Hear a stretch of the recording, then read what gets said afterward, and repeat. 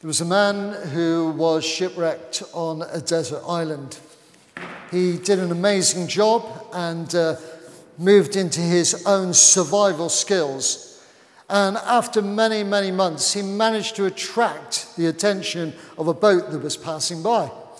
And as the rescuers came onto the island to take him back to society again, he was proud to show them what he'd achieved. And as he showed them, he said, "Here is the house that I've built." They were very impressed. "This is where I sleep. And here's the kitchen. This is where I store my food, the fish that I've kept, the berries, the fruit that I've collected. And here is the church where I worship every day." And they were so impressed. One of the rescuers said, "What's the other building over there?" The man sort of shuffled, looked at his feet and looked embarrassed and said, "That's the church I used to worship at."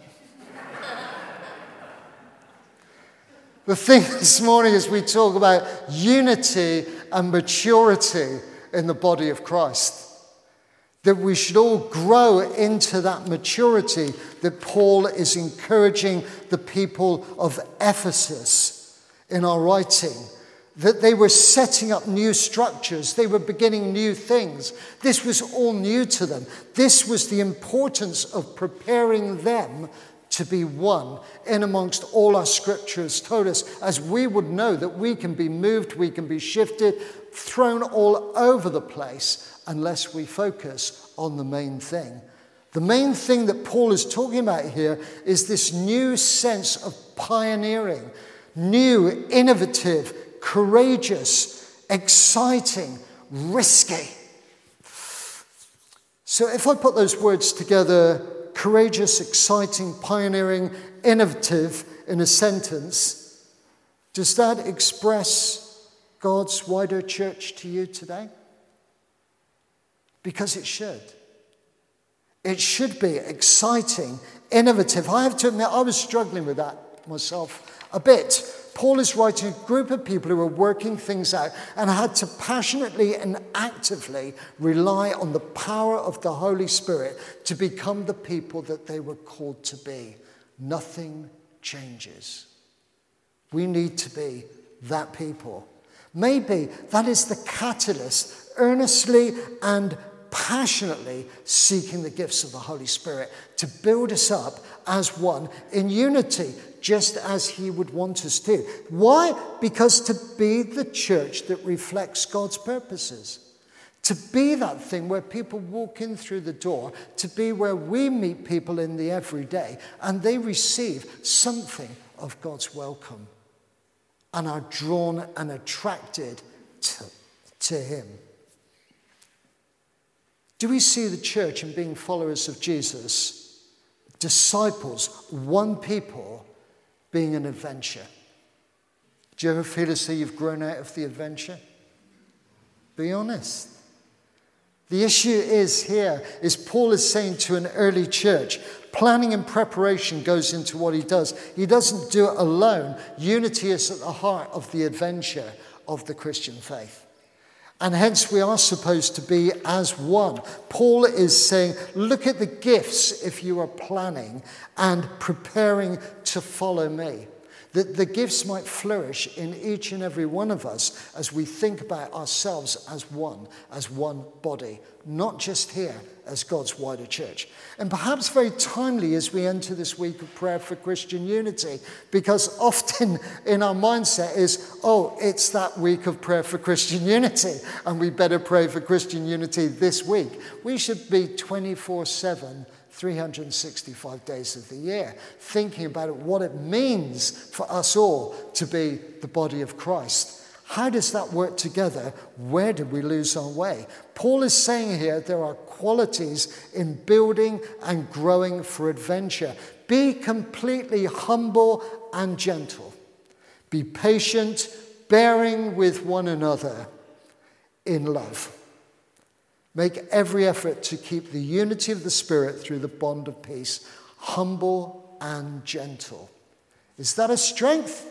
I think it is. It's what I see in Jesus, perhaps the most courageous and power-filled person that I've ever known and will know. And here it is, as Jesus' ministry is marked out with humbleness and gentleness. You know, gentleness isn't weakness. Humbleness isn't weakness. It's a great strength. This is why we earnestly seek the spiritual gifts. And you don't have to be impatient. They come. We ask. We seek earnestly. If you know me well enough, you know I want everything yesterday. You know? We need to patiently but earnestly seek those gifts to build up the body of Christ, bearing with one another in love. It says there, when somebody wants to come to you and say, oh, I need to tell you something in love, head for an air raid shelter. And, you know, because probably it isn't in love. We have to learn how to talk and act and be in kindness and in love to build up the body. When unity fractures, love is invariably lost. I don't need to tell us that. We would know that from our own time and in life. No wonder, as Paul is spelling it out, make every effort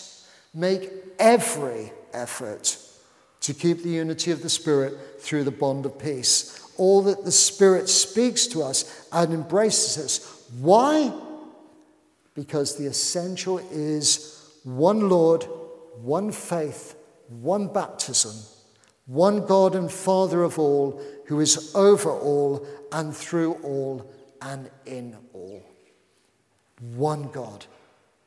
You know, post-Reformation accelerated the growth of diversity, and maybe we may see that as fracture of what was God's view of the church and through us should have been. And in this global body of more than 2 billion Christians, we are now separated into thousands of denominations. And in fact, I think at the last count, it is estimated there are 45,000 different Christian denominations. Perhaps just because of that, we need to refocus again on the purposes of God in the power of the Holy Spirit. You know, put aside our historic differences, our disagreements, our deviations, our preferences, our mistakes, maybe more importantly, our insecurities, in order to come back empowered by the Holy Spirit to move as a people of God. You know, here is the early church preparing to be one, to go out and impact the world.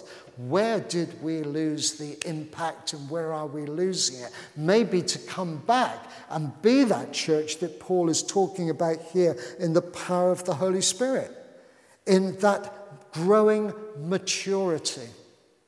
And I think there is something here that Paul's talking about. Let's be mature about this thing.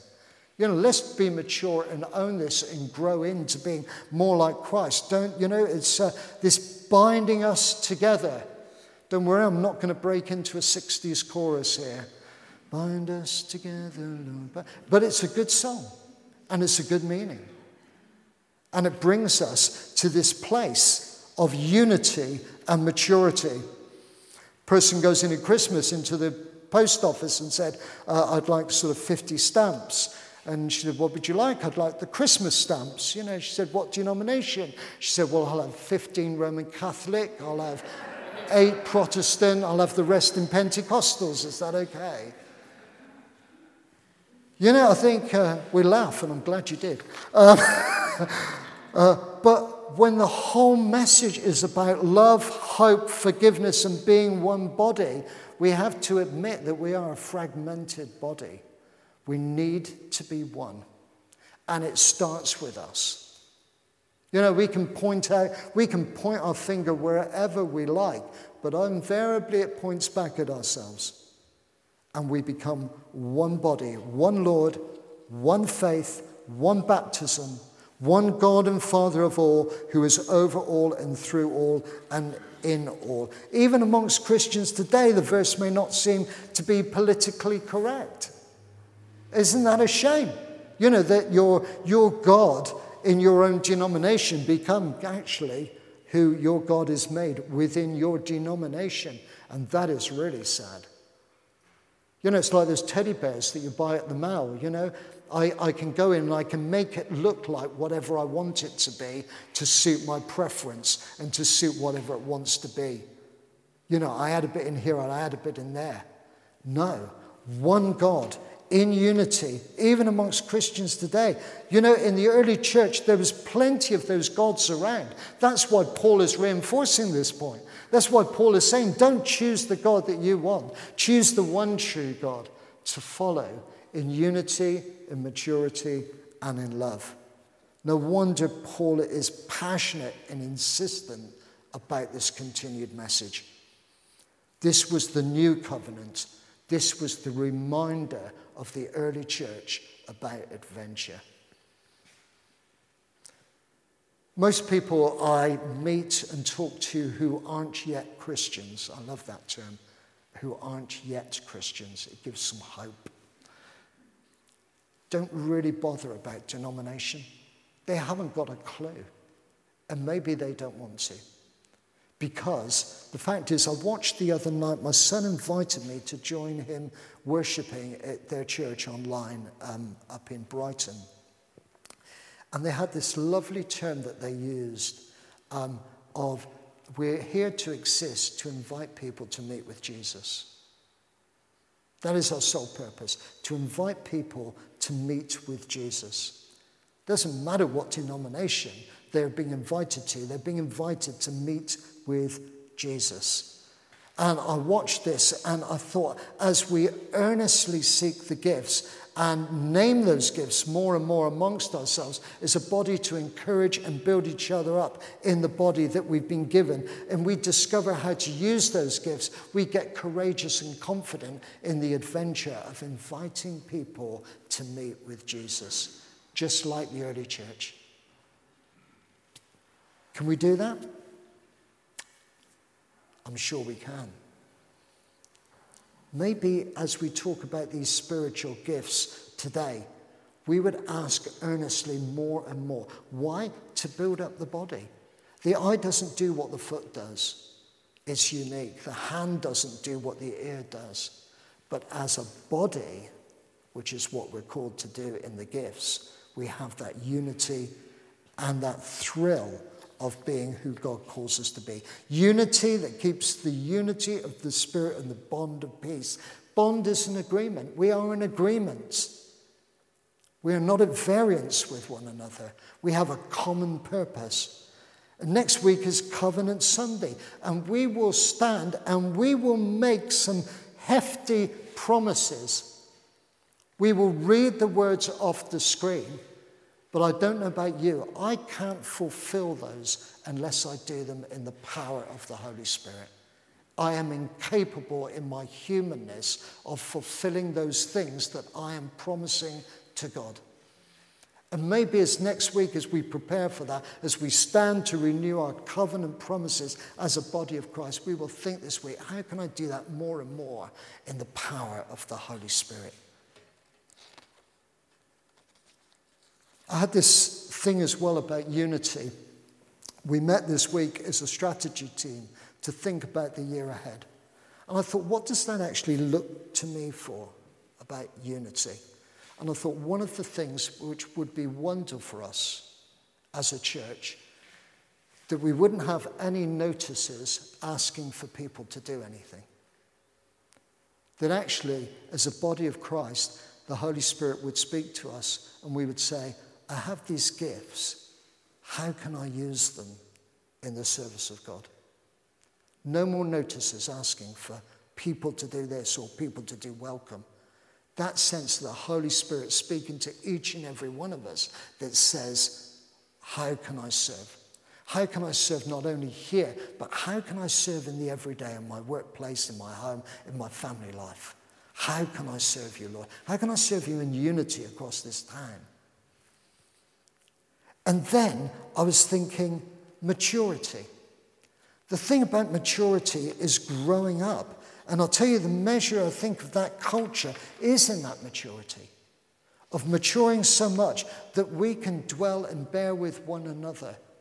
No more complaints, no more criticism. Being together as one, that when people join us, they come and they say, wow, I've never been in a setting like this where everybody speaks well of one another, where people are kind, where people are understanding, where I walk out that door feeling as though I'm ready for the week. So encouraged and empowered. Somebody came over and gave me a word of encouragement that really built me up for this week. And maybe as well, not only in there, but thinking about this thing about love. Being more disciples in the making. Unity, maturity, and love. That the love of God just flows in us and through us in the power of the Holy Spirit, that people are drawn to us. But most importantly, do you want to meet with Jesus? Because they're drawn to us. That's Christian maturity. This coming week, the week of prayer for Christian unity, maybe we could ask for that vision of adventure again. That vision of us being an adventurous people in the power and gifts of God's Holy Spirit.